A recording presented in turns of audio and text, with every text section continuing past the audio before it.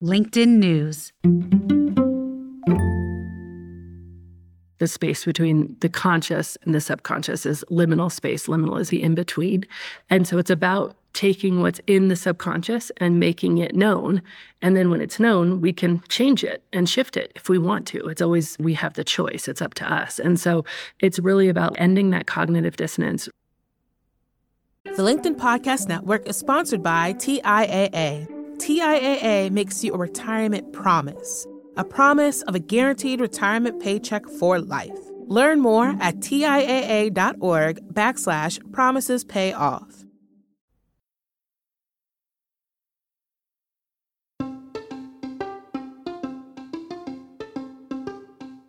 Hey everyone, from LinkedIn News, I'm Leah Smart, and this is Everyday Better, a self-improvement podcast where every week I sit down with some of the world's brightest minds and bravest hearts to learn how we can improve ourselves, our relationship to others, and the world around us. Welcome back to the Better Blueprint for your 2024. January is a month when we think about who we want to become. We correct habits that aren't working. We create resolutions we want to live by and intentions for the year ahead.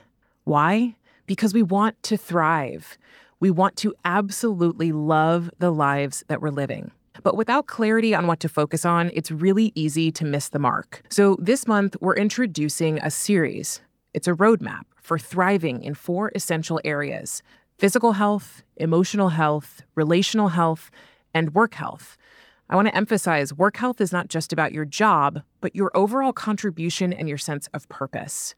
I promise, and research shows that if you give each or even one of these areas a little more clear and pointed intention and attention, it'll put you on an upward spiral that'll impact all of the other areas of your life. Now, if you go look up the elements of well-being, you're going to find so many models. Our focus is giving an umbrella to some of the most widely recognized pillars that are backed by research. We'll explore them in some specificity this month, but you'll continue to hear more on these pillars and the ways in which you can thrive throughout the year. Every week, we'll be covering something in each of these areas, all focused on helping you understand more, improve through knowledge, and take action every single day. Today is physical health. If you are like many adults, our topic today might be a little bit thorny for you. If you're of legal drinking age, this topic will be important. If you are doing or have ever done dry January, this topic is for you. Okay, so today I'm bringing someone on the show whose book, if I'm being honest, I resisted for quite some time. In my experience, when I'm resisting something, there's a gift for me in moving toward it. There's a learning, a shift, or a change that opens up. But that doesn't make it super easy to lean in. In this case, I finally did, and I am happy to report I made it out alive and hopefully with a gift for you. I'm going to give you a little bit more of an intro to our guest and her work than I normally would. So here's the deal. Annie Grace was a fully functioning and high-performing marketing executive, a speaker, a wife, and a mom. Except there was one giant problem. She was hiding that she was also an alcoholic. Her drink of choice was wine. So why focus on alcohol on this show right now? Well, many of us find ourselves in environments where alcohol is not just a social lubricant, but a normative part of professional networking and bonding. This conversation with Annie isn't about judgment or advocating for your abstinence. Annie isn't doing that either. Instead, it's about fostering a deeper understanding of our relationship with alcohol. It's about making informed, conscious choices that align with our personal and professional well-being goals. Her book is called This Naked Mind, and it's not just about the painful and isolating experience of becoming an alcoholic and the beautiful process, while also painful, I'm sure, of recovering from alcoholism, though you will absolutely find that in her book. It's actually at a higher level about how our society, conditioning, surroundings, and beliefs can cause us to do things we don't want to, things we know will not help us thrive. It's about how we can get trapped in patterns, habits, or even addictions that we want so badly to release and break free from, but simply can't do it. Now, Annie's challenge and focus of her work was alcohol, but that doesn't have to be the big area where you want change for you to get serious value out of our conversation. That's because the method she used is different than some of the more traditional ones we may know and respect. the liminal process or liminal thinking, which is a way to unpack and transform unhelpful patterns, beliefs, and habits, even addictions, beneath the surface in our subconscious mind. That, as it seems to be turning out, is the key.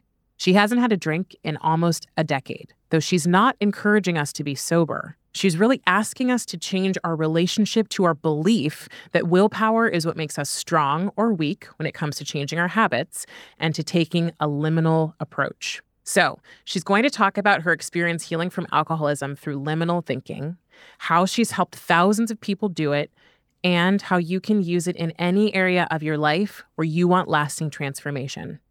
I'll see you on the other side, and here's Annie. The main purpose, I would say, is to help people feel less regret when they do make a change without any blame or shame, with fully knowing that the best way to change is through radical acceptance and curiosity and not through the rules and the blame and the shame and the torture that we put ourselves through when we're trying to change a behavior in the typical fashion. Radical acceptance and curiosity. So it didn't start that way for you. So tell me a little bit about your story and how you got here. So I didn't drink a lot in college and didn't even drink a lot in my early adulthood. I was living in an apartment in Brooklyn. I had a Manhattan job. I was invited out to my first happy hour. Got the bill. It was $25 for a cocktail. This was in 2005. And I was like, okay, I can't afford that. Still that way today, by the way. So expensive. And I was like, that's ridiculous. So I just kind of stopped going out to happy hour. And then I was actually taken aside from a boss. And he's like, hey, why don't you come out to happy hour? I was like, oh, I don't really drink. And he's like, oh, Annie, let me just take you under my wing here. That is not what this is about. It's about the networking opportunities, getting your ideas heard because there's no time when we're all so busy in the office, getting your face seen by the higher ups who are visiting from out of town. And if you're serious about your career, like it's important. So I was really serious about my career. And so I actually had a method. I would have a glass of wine and then a pint of water and alternate them so that I would never get too tipsy. And I remember times feeling like, oh, I'm feeling tipsy. I'm feeling out of control. I would actually go into the bathroom and throw up the last glass of wine just so I could keep drinking and stay out and stay in control. And so it was this very methodical, intentional thing at first that morphed because all of the things that I was doing to cope with stress were, I'd run, I'd go to exercise classes, I'd read books, I'd do all these things. And all of a sudden I'd go home and what was drinking just at work became drinking at home too. And I'd be like, oh, it's easier to just stop at the bodega and grab a bottle of wine and bring it home with me. My husband was working investment bank, so he was working till 10, 11 every single night. So I was alone a lot. So I ended up drinking alone at home a lot. Fast forward a decade, I had two young boys at the time, 2 and 4 years old. I was working between the US and the UK because I was now promoted multiple times. I was internationally in charge of marketing for my company. And I was drinking at least 2 bottles of wine a night. I would buy boxes so that I wouldn't know when I was finished with that first bottle or that second bottle. And the physical, if nothing else, consequences just started mounting in my life. And so I did what most people do, which is like, okay, no problem. I'll just drink less.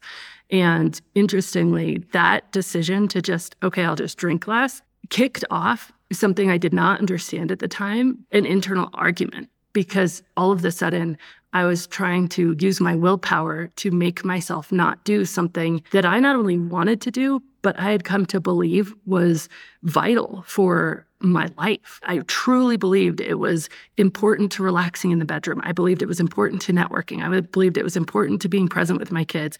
I thought it was the only way to have fun. I thought it was the only way to take the stress out of the week. I literally saw alcohol as a friend, an ally in managing my entire life, and certainly not as the problem. So when I made that decision, okay, I'll just drink less or not drink till the weekend, it was almost then that my drinking really started to increase. And then I lived in that place of a lot of drama for many years.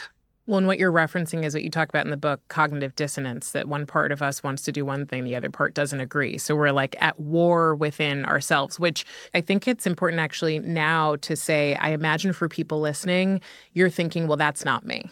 I'm not drinking all the time. I don't drink 2 bottles of wine a night. And I want to say, keep listening, because there's a lot of really good information to understand that we separate ourselves from people, and it helps us feel like we are living in a different world and that it could never happen to us. And those are the very people it happens to. So I do want to call that out. But the cognitive dissonance piece I experience when I go do something and have more than 2 glasses of wine, I'm going, I regret that in the morning. And beyond just the hangover, which hilariously, a lot of what you talk about in the book is like, duh, like the fact that you're having a hangover is literally your body saying, this is not something you should put inside of me. And we have made it socially acceptable, if not humorous, to have a hangover and then to nurse that hangover for many people with more alcohol and making it funny. What was interesting to me is thinking about the humor we put around alcohol.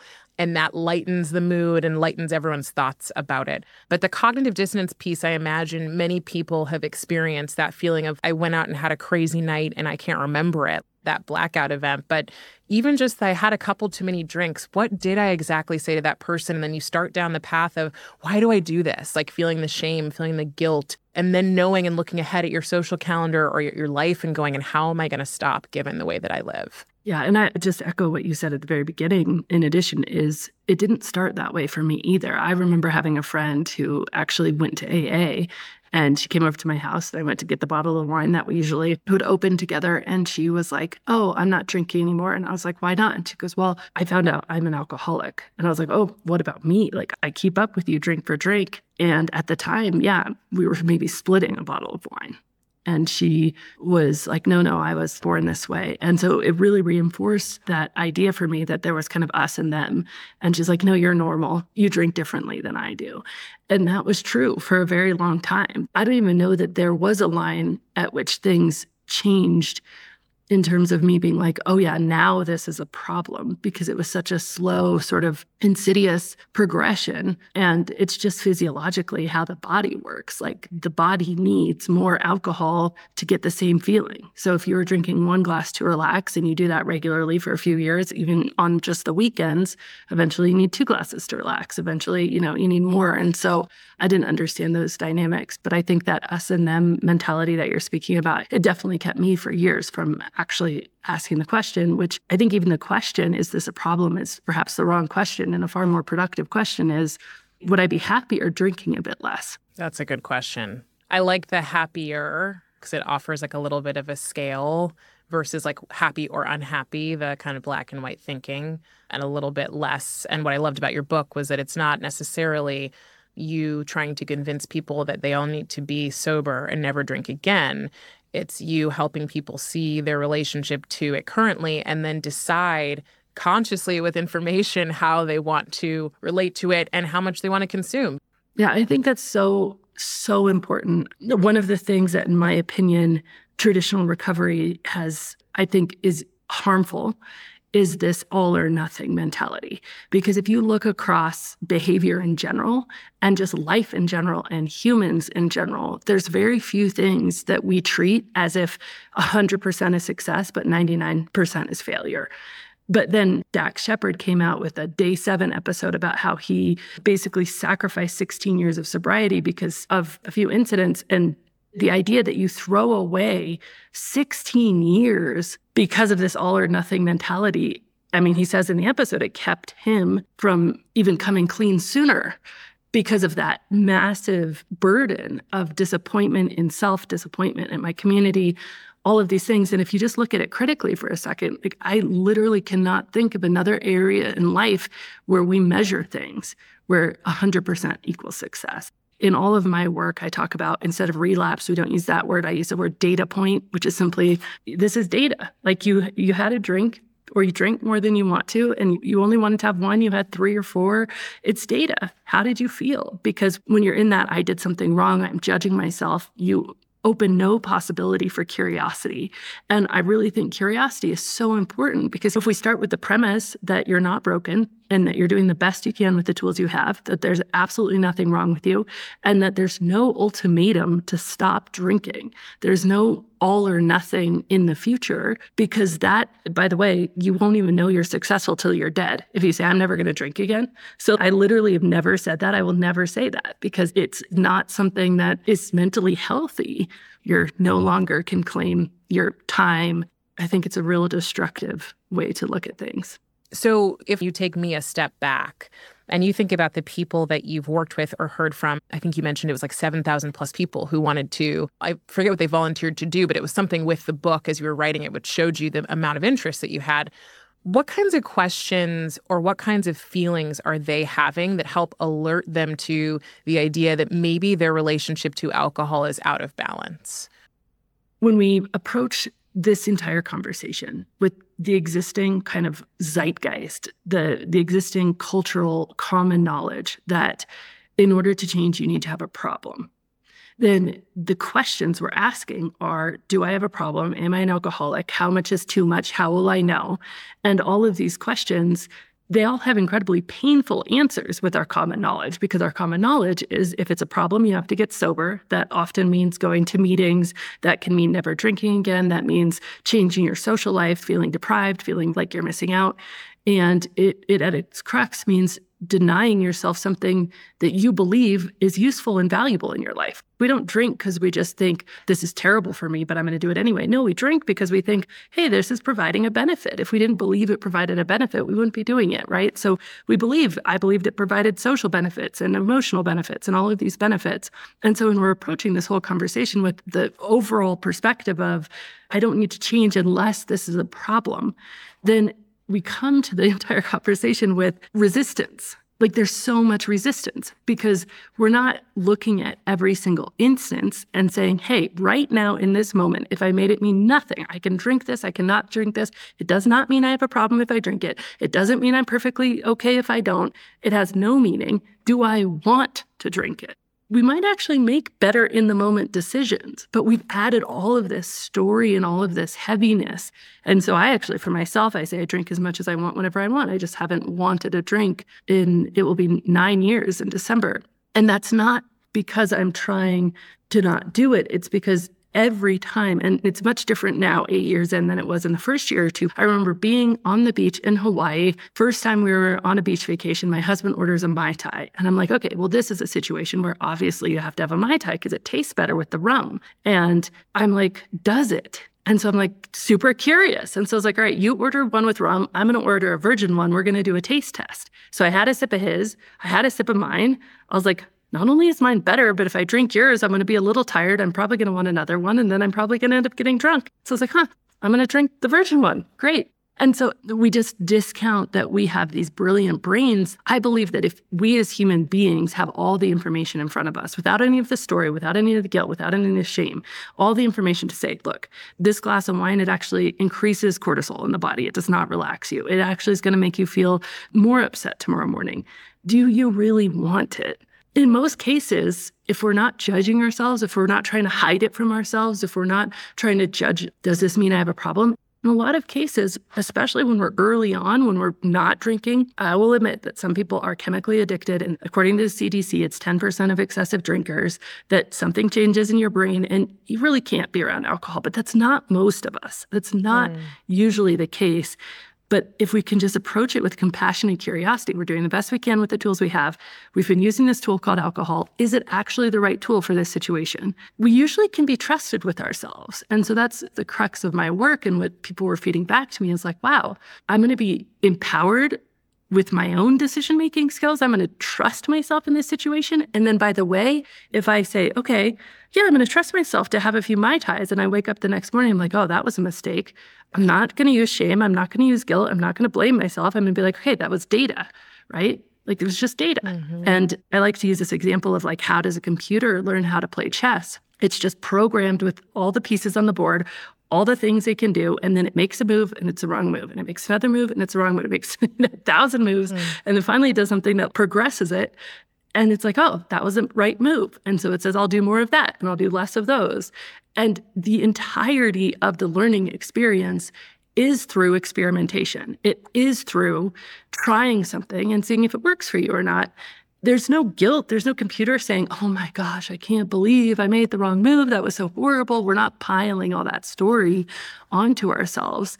And if you think about it just really critically, if you are drinking to escape and you're drinking to relax and you pile all of this story of shame and blame onto yourself, that causes pain. And as a drinker, you have literally trained yourself to drink to escape pain.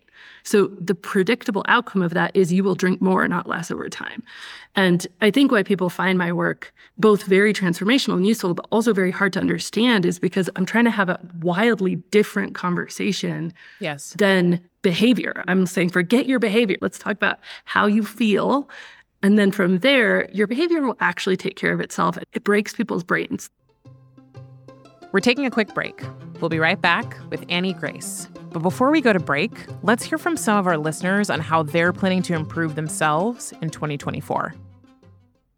Hi, I'm Andrew, and I am from New York. And I think what I want to get better at this year is focusing on my physical wellness in terms of getting better with strength training and physical endurance. And I think I can do that by employing the use of a personal trainer and also going to the gym more. Even if I don't go the majority of the week or every day, if I just do it a little bit, I'll get a little bit better. Hi, I'm Alexis from Brooklyn, New York, and in 2024, I want to make more time for my creative pursuits. I spent a lot of time focusing on work, my relationship, but I haven't really had a lot of time for myself. Music is something that's really important to me, as well as just dance and art. So I'm hoping to carve out a schedule, actually put that time on my calendar and stick to it, and get something great out of it. The LinkedIn Podcast Network is sponsored by TIAA. In the last 100 years, we've seen financial markets swing, new currencies come and go, decades of savings lost in days, all showing that a retirement plan without a guarantee, quite simply, isn't enough. So more than a retirement plan, TIAA makes you a retirement promise.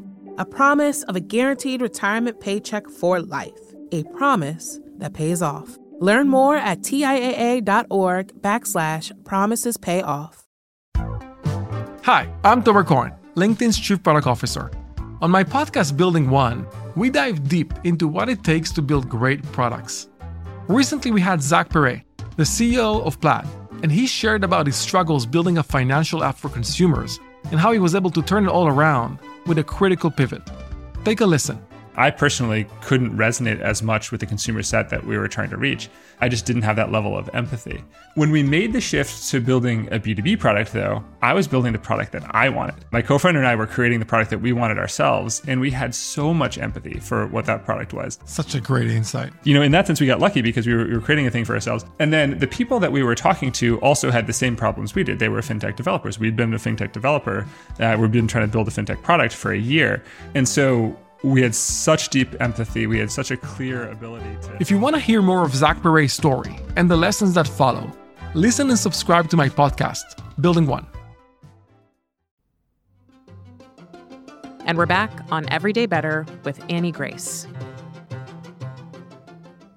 In your book, there are two stories I love. One is the descent story of the insect and the flower. But the other that I think is so relatable and will kind of start to help people think about their relationship to this thing, right, is the story of going out with coworkers and how when you stop drinking, and I love this, I drink as much as I want when I want, I just haven't wanted to. Like, how light and simple is that versus I don't drink, and then you get 18 million questions. But you talk about this experience of going out and you weren't drinking and other people were, and you couldn't figure out why you didn't have a good time. And again, what I love about your book, as much as it breaks your brain, it's also, if you allow it to break your brain, so simple, which was like, you didn't have a good time because you didn't enjoy it. I was like, oh my God, I've been at countless events where people have been drinking. It's a normal part of our culture. And like you said at the beginning of the book, 87% of American adults say that they drink regularly, right? So it's very typical for us to do these things. And we make up that because we drink, we're having a good time. When I think about my own experiences, I'm like, when I'm around people I don't know, that don't know me, that I don't necessarily feel comfortable sharing all of who I am with yet, or even, who you keep some sort of mask on for, I think, well, in order to get to where I need to get to with these people, I need to have a drink. Instead of, wait, this is just my body and my brain's natural way of responding to discomfort with people I don't know. That story just took me back to so many different times at different bars, restaurants, or parties where I went, God, do I not fit in because I'm not having a good time? Or am I getting a message that I should be listening to? Did you find that that was common with a lot of people? Yeah, very common. First of all, I just want to say that what you just did, like you and I just speak so much of the same language, because what you just did, I call like definitions over labels. And so you said, I'm not going to label it, I'm going to define it. And it's just like speaking my love language. I love that. So important. Yes, love it. Yeah. So that feeling of, okay, there's people here I don't know. My story specifically was I had gone out to lots of work dinners, no drinking, and I enjoyed myself and it had been great. And then the first time we went out after work, we were in London and we went to this really loud club. And I still wasn't drinking, but in my mind, I was like, I'm going to be the one who doesn't care. I'm going to be the one who enjoys everything. And I get back from 3 hours at this club where I couldn't hear anybody. Everybody was sloppy. And I'm in my hotel room and I call my husband and I'm just like, I guess I really do miss drinking because this was so miserable. And he's like, I have never known you to enjoy clubs, ever. And it was funny because I had turned off that part of myself with alcohol. Like when I didn't drink a lot in college, people would be like, let's go out to the club. I'd be like, that's not my scene. But I had turned that off. It's just who I am, nothing right or wrong about it. And so I was like, oh my gosh, I just actually don't like that. And exactly what you were saying, all you have to do is look at like a little kid's birthday party. When kids come to a birthday party, it takes them 15, 20 minutes, right? And all the parents have a shared activity that people are coming into and everybody feels shy. They're clinging to somebody's leg. It's just human nature to need a minute. We call it breaking the ice for a reason. It's just human nature to be like, okay, are these people good? Am I safe here? Is everybody cool? It's just how it is. And we make it wrong. Like we just try to turn off these very natural parts of ourselves that are saying, hey, you enjoy this, not this. Like, oh, that can't be okay. So I just have to drink and just kind of erase these little parts of myself that are authentic for me. Mm-hmm. And how natural. Yeah, I love that idea of thinking of a kid's birthday party. We're using this thing to remove this natural part of ourselves because we don't know how to deal with maybe discomfort. Because what you're talking about with the idea of if you're drinking to escape or to relax, do you find that what you become as you start to change your relationship to alcohol is more empowered in how you handle stress, anxiety, and uncertainty? Oh, it's phenomenal in that way because a bunch of different things happen. Number one is I feel like for me, stopping the numbing. And you know this about me, but I'll say it for everybody. I'm not an advocate of sobriety. Like, I don't think people need to even necessarily stop drinking. But I do think that when we self-medicate with alcohol, it's a little different than just socializing with alcohol. And the reason is because, A, there's a lot of better things that we can do to make ourselves feel better. Alcohol is just a Band-Aid. It's like putting a Band-Aid over a festering wound. It makes it worse, not better. But then also because we're not listening to the internal cues that we need to listen to just learn how to become like happy, healthy human beings. And so when I stopped self-medicating specifically with alcohol, all of a sudden I had to go and learn social skills. And we all bandy that word around, but it's social skills. As in, you need to learn them. And there's some really great skills, like asking questions and being genuinely curious about other people makes you super magnetic. And it's super interesting, right? It's such a Band-Aid of not learning the skill. I'm just going to pretend like I know it. But I'm not actually making genuine connections. But now when you go in and you're like, okay, I'm going to actually put myself aside for a minute and say, how can I learn something about another human being? How can I learn 10 new things about 10 different people tonight? How can I actually make this a skill? You walk out of that situation, you're like, wow, I am capable of this. But when we use alcohol to do it, we just deprive ourselves of, it's so beautiful to be able to be fully present for some of those experiences. It's so beautiful to be able to be fully present for connection. We rob ourselves because when you numb the bad, when you numb the pain, like you numb the joy. It's just how it is. Like you cannot numb selectively. And you rob yourself of the ability to actually learn how to socialize, learn how to connect with other people, learn how to face your own fear and discomfort, learn how to listen to your body for what you actually need. If you're really hot, you actually ask yourself, like, do I need a fan? Do I need a cold drink? What do I actually need? But when we feel discomfort, we don't actually look for a solution to it. We just say, okay, discomfort, drink, discomfort, drink.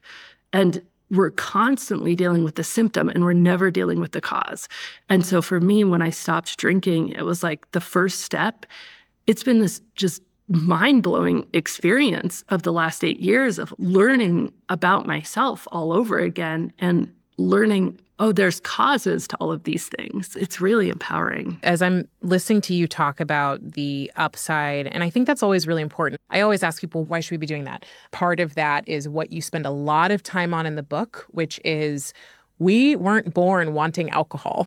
So can you talk a little bit about these two big things, which are the societal pressure and the smaller community social pressure? It's such a good one because it is at its core, learning how to navigate that low-level discomfort that comes from being different than everybody you're around in that sense.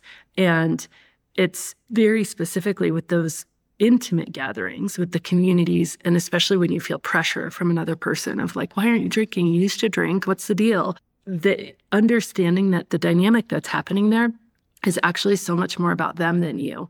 And I remember this so vividly with my own drinking. When somebody would show up not drinking, I was really triggered. I didn't have words for it at the time. And it's a very triggering thing if you have any questioning of your own drinking at all and somebody isn't drinking. It's like holding up this mirror and this neon sign. And it says, you're going to judge me. You're going to be too good for me. Our relationship is going to change. I'm going to lose you somehow.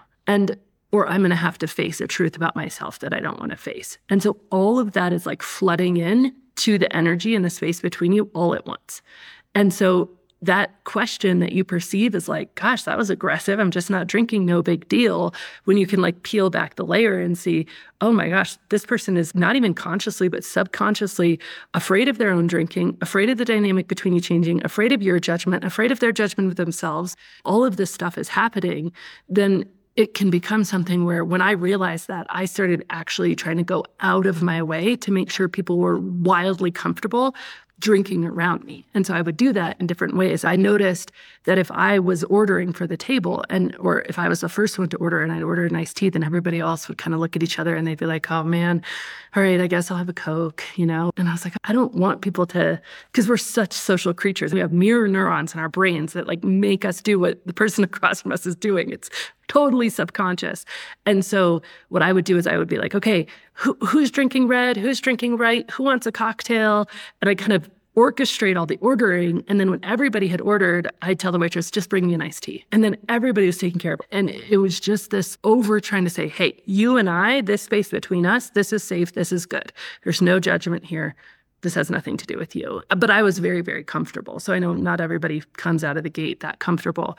But because I'd done all the research that went into the book, so I'd really gone through this liminal process myself of what it is, ending the cognitive dissonance in myself, that internal fighting, rewiring my subconscious belief systems with science, and then adopting this very intense experiment mentality of what is it going to be like?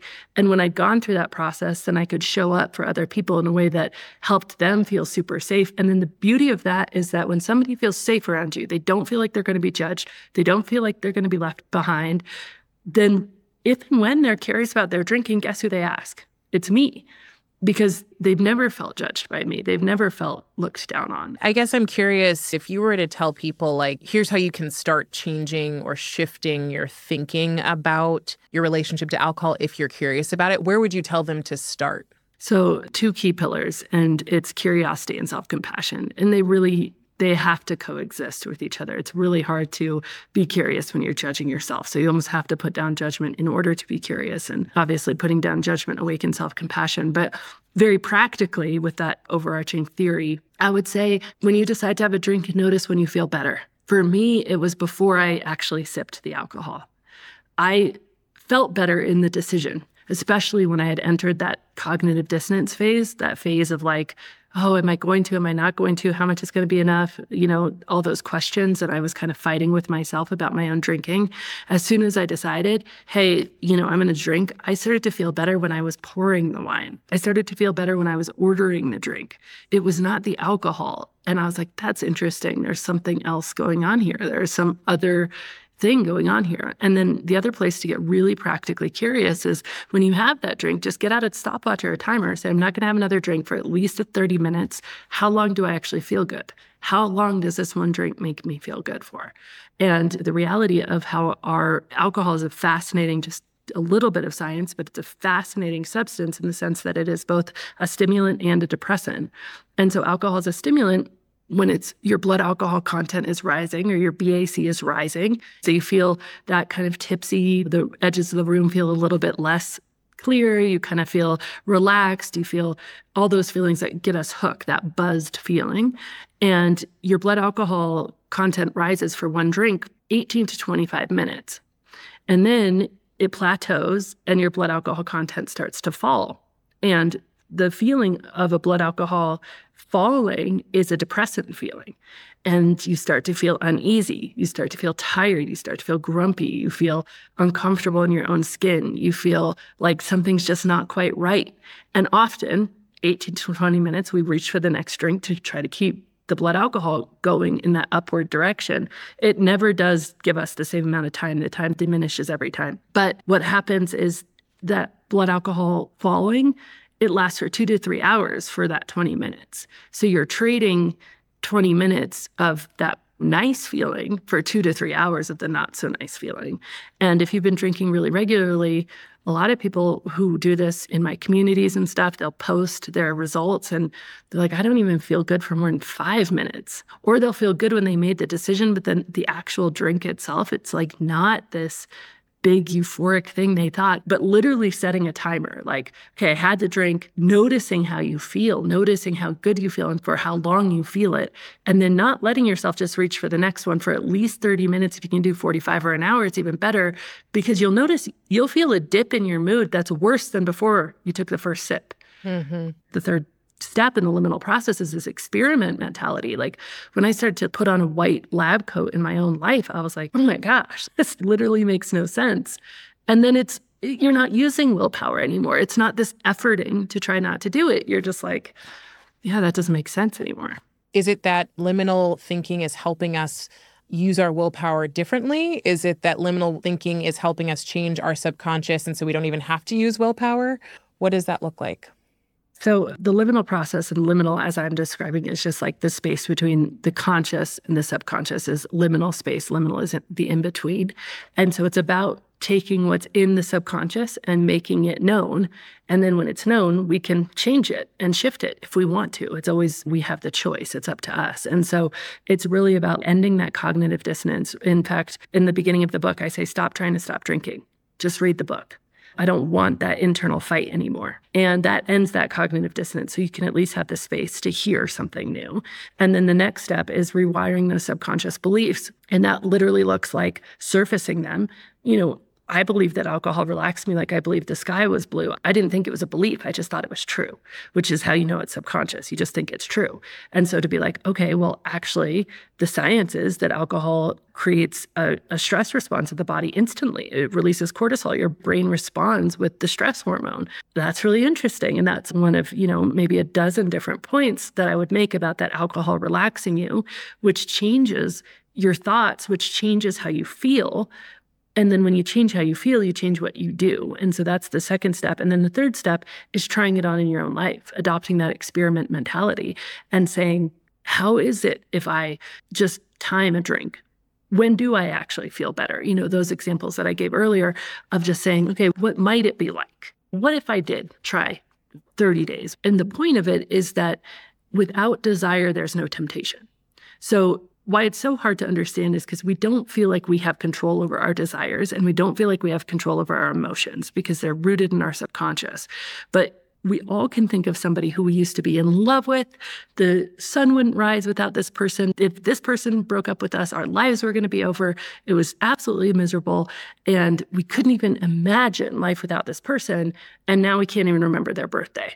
Like, we don't even know where they live anymore, right? Like, we all have that experience of our desire changing so radically, but it happened through a process. And so it's kind of surfacing that process and saying, I know you cannot even begin to imagine, but through this process, you might not want to drink anymore. You might not desire it. And if you don't desire it, then yeah, there's no willpower need. Got it. And I love that you lay out that process and the cognitive dissonance piece. Also, it feels counterintuitive, but that you'd say, don't worry about stopping, just read. Yeah, it's taking all the focus off the behavior because the entire liminal process is to change emotion. Because when emotion changes, behavior changes. And all the newest science, and this is all science that has come out since I wrote This Naked Mind, which is really cool, but it's come out from Dr. Lisa Feldman Barrett and Dr. BJ Fogg out of Stanford. And it says like definitively that they have now proven that it's not how long you do or sustain behavior change that makes it stick. We used to think it was 60 days or 90 days or 20 days. It's how you feel. So if you're constantly using willpower, which means you always want to drink, but you're not letting yourself, inevitably you'll drink again. And you can see this, like the statistics are literally abysmal. I had a guy who does efficacy for rehab centers. He told me, Annie, 94% of people to 96% of people are drinking by the time they hit the mailbox when they leave their 30 days. Like it is 3 to 4, maybe 5% success rates at a lot of these treatment centers. And that's because you haven't actually changed your thinking or your feelings around alcohol. You've just tried to get more willpower. And willpower just does not sustain behavior change over the long term in most cases. Do you see that the liminal process can also be applied to other things outside of how we relate to alcohol and our relationship to it? Absolutely. And I think you can just take any example. If you have this very combative internal relationship in your mind with food, where you're beating yourself up, you both want that piece of cake and you hate yourself for that piece of cake, you have insane cognitive dissonance. If you think of cognitive dissonance, it's an internal argument. And if you imagine that you're walking down the street and you see somebody arguing, you have a body response. Most people would. And if you're arguing with somebody in your own household, it's painful. But with cognitive dissonance, we're arguing with ourselves in our own minds. And it's so painful, but it's become so normalized. It is how most people operate day in and day out that we just discount it. But it creates an enormous amount of pain. And whatever we're doing that we don't like ourselves for doing, that behavior, whether it's drinking or eating too much or smoking or whatever it is, we're doing it in part to escape pain. It's a numbing, self-medicating agent. And so looking at that cognitive dissonance, recognizing that both of those voices inside your head both actually want the best for you. The voice that's blaming you and shaming you wants the best for you. The voice that's telling you it's okay this one time, it's okay, wants the best for you. And so it's like really looking at that, like I call it, who's in the arena? Like who are these titans battling in my own mind? And then going through and just really learning like, okay, is it going to work? I'm eating to make me feel better. Does it work? Has it worked in the past? You can't even ask those questions when you're full of judgment, right? When you're full of hatred of yourself, because you don't have the space for the curiosity. Because we think if I'm honest that it doesn't work, I'm going to have to stop. If I'm honest that drinking isn't good for me, I'm never going to get to drink again. I'm going to have to be sober. I'm going to have to go to meetings. We create all this story, all this heaviness around it. And so we don't allow ourselves the honesty to say like, okay, what are the beliefs that I'm holding that keep me doing this thing, that keep me desiring it? Why do I even want it? And so what I actually did is I wrote a list of all the beliefs I had around alcohol. And then I asked my friends, and then I went through one by one. We live in this great day and age where you can find a scientific study online and you can look it up and say, is this true? Is this not true? And so that was really the rewiring. And then it's just about experimenting. The normal way would be like, okay, I'm not drinking. I'm going to go to happy hour. I'm not drinking. It's really going to suck. Okay, I'm going to psych myself up for it just sucking because I'm not drinking tonight. I have to be the sober driver. I remember that so well. Like I was the DD, so I'm not going to get to drink. So I'm just going to have to get through the night. Guess what? If you tell yourself something's going to be terrible, it will be terrible. But if you go into it with like, okay, I don't know how it's going to be. It might be horrible. It might not be horrible, but I'm just going to experiment. I'm going to be the observer of my experience, see how it is. People surprise themselves all the time. And so those 3 steps, I think, can work for just about anything. Which I love that this is applicable to anything that we feel some sort of cognitive dissonance around that we want to make a shift with. And I love the example of we need to be looking at how we feel, and that's part of the liminal process versus just changing our behavior. And that's such a little thing that I think most people don't think about, but there is a separation, and that is part of what keeps us stuck in these cycles of going back to things, anything that we say we don't want to do anymore of. Annie, I'm going to have you complete these 3 statements for me. Better humans are Curious. Better work is Fun. And a better world has Joy. Thank you for the work that you're doing. I also just want to call out, this is the kind of work that I think we need, but also I'm sure there's so much resistance that you've experienced to this work. So also just for the fact that you are being courageous and sharing your journey and also trying to help all of us just change our relationship to this thing that is such a natural part of our lives. So I appreciate you asking us to question and to just look a little bit harder. So thank you for your curiosity and your radical acceptance. Well, thank you so much. It was such a joy to be here.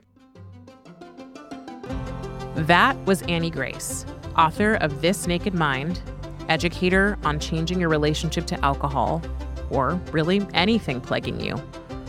One big thing before we go. So much of what we resist actually has a valuable lesson or really powerful transformation wrapped up in it. In this case, for Annie, and probably for many of us, the resistance is to growth, which often means change, which often means we have to reflect and be really honest with ourselves, and that we may even have to choose our own path when others aren't choosing it. In the case of alcohol, for me, it's fascinating and has been to read this book and put the whole picture together with facts and the liminal approach. Just sitting with the facts here, 87% of us in America partake in alcohol on a regular basis. Getting you and me to drink regularly, also known as alcohol advertising, is a multi-billion-dollar industry. Alcohol has been a known carcinogen since 1988, my birth year, and it's addictive for everyone. Not just addictive personalities, not just current addicts, but for all of us. I will say, I haven't stopped drinking since reading this book, which is what I love so much about her approach. She's not trying to get all of us to be sober. She's trying to get all of us to see. And I will certainly say my desire to drink socially has decreased dramatically. And I feel really empowered about that. And then when it comes to your patterns, your beliefs, your habits, try her process in liminal thinking. See how changing your subconscious beliefs can change your behaviors and make you a better person. You might just find that your choice to explore a new way of being you gives other people more permission to do the same. If you like this conversation, share it with someone you care about and who would benefit from it. Give us a rating on Apple or Spotify to help other people find this work. And finally, we'd love to hear what you loved about this episode or our show. So take a minute to write a one-sentence review wherever you get your podcasts. Everyday Better is a production of LinkedIn News. The show is produced by Alexis Ramdow. Asaf Gidron is our sound engineer. He makes sure we sound good in the studio. Joe DeGiorgi mixed our show. Enrique Montalvo is the executive producer of LinkedIn Editorial Productions. Dave Pond is head of news production. Courtney Koop is head of LinkedIn Original Audio and Video. Dan Roth is the editor-in-chief of LinkedIn. And I'm Leah Smart. Thanks for challenging yourself to grow and become better every single day with me. The journey is worth it. And I'll see you next week.